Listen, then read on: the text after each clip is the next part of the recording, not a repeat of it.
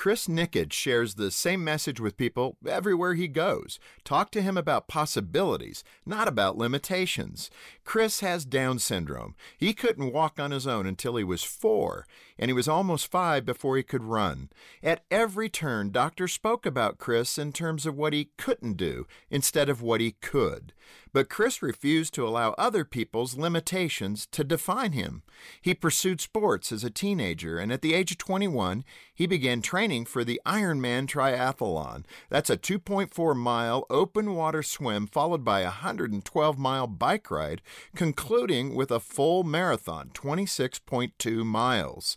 Chris completed the Ironman in 16 hours and 46 minutes, becoming the first athlete with Down syndrome to do so.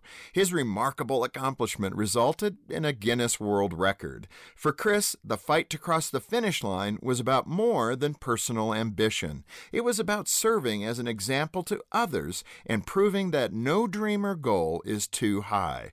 That's why everywhere Chris goes, he encourages people not to judge others by what they see on the surface. He says, look deeper and see a person's character.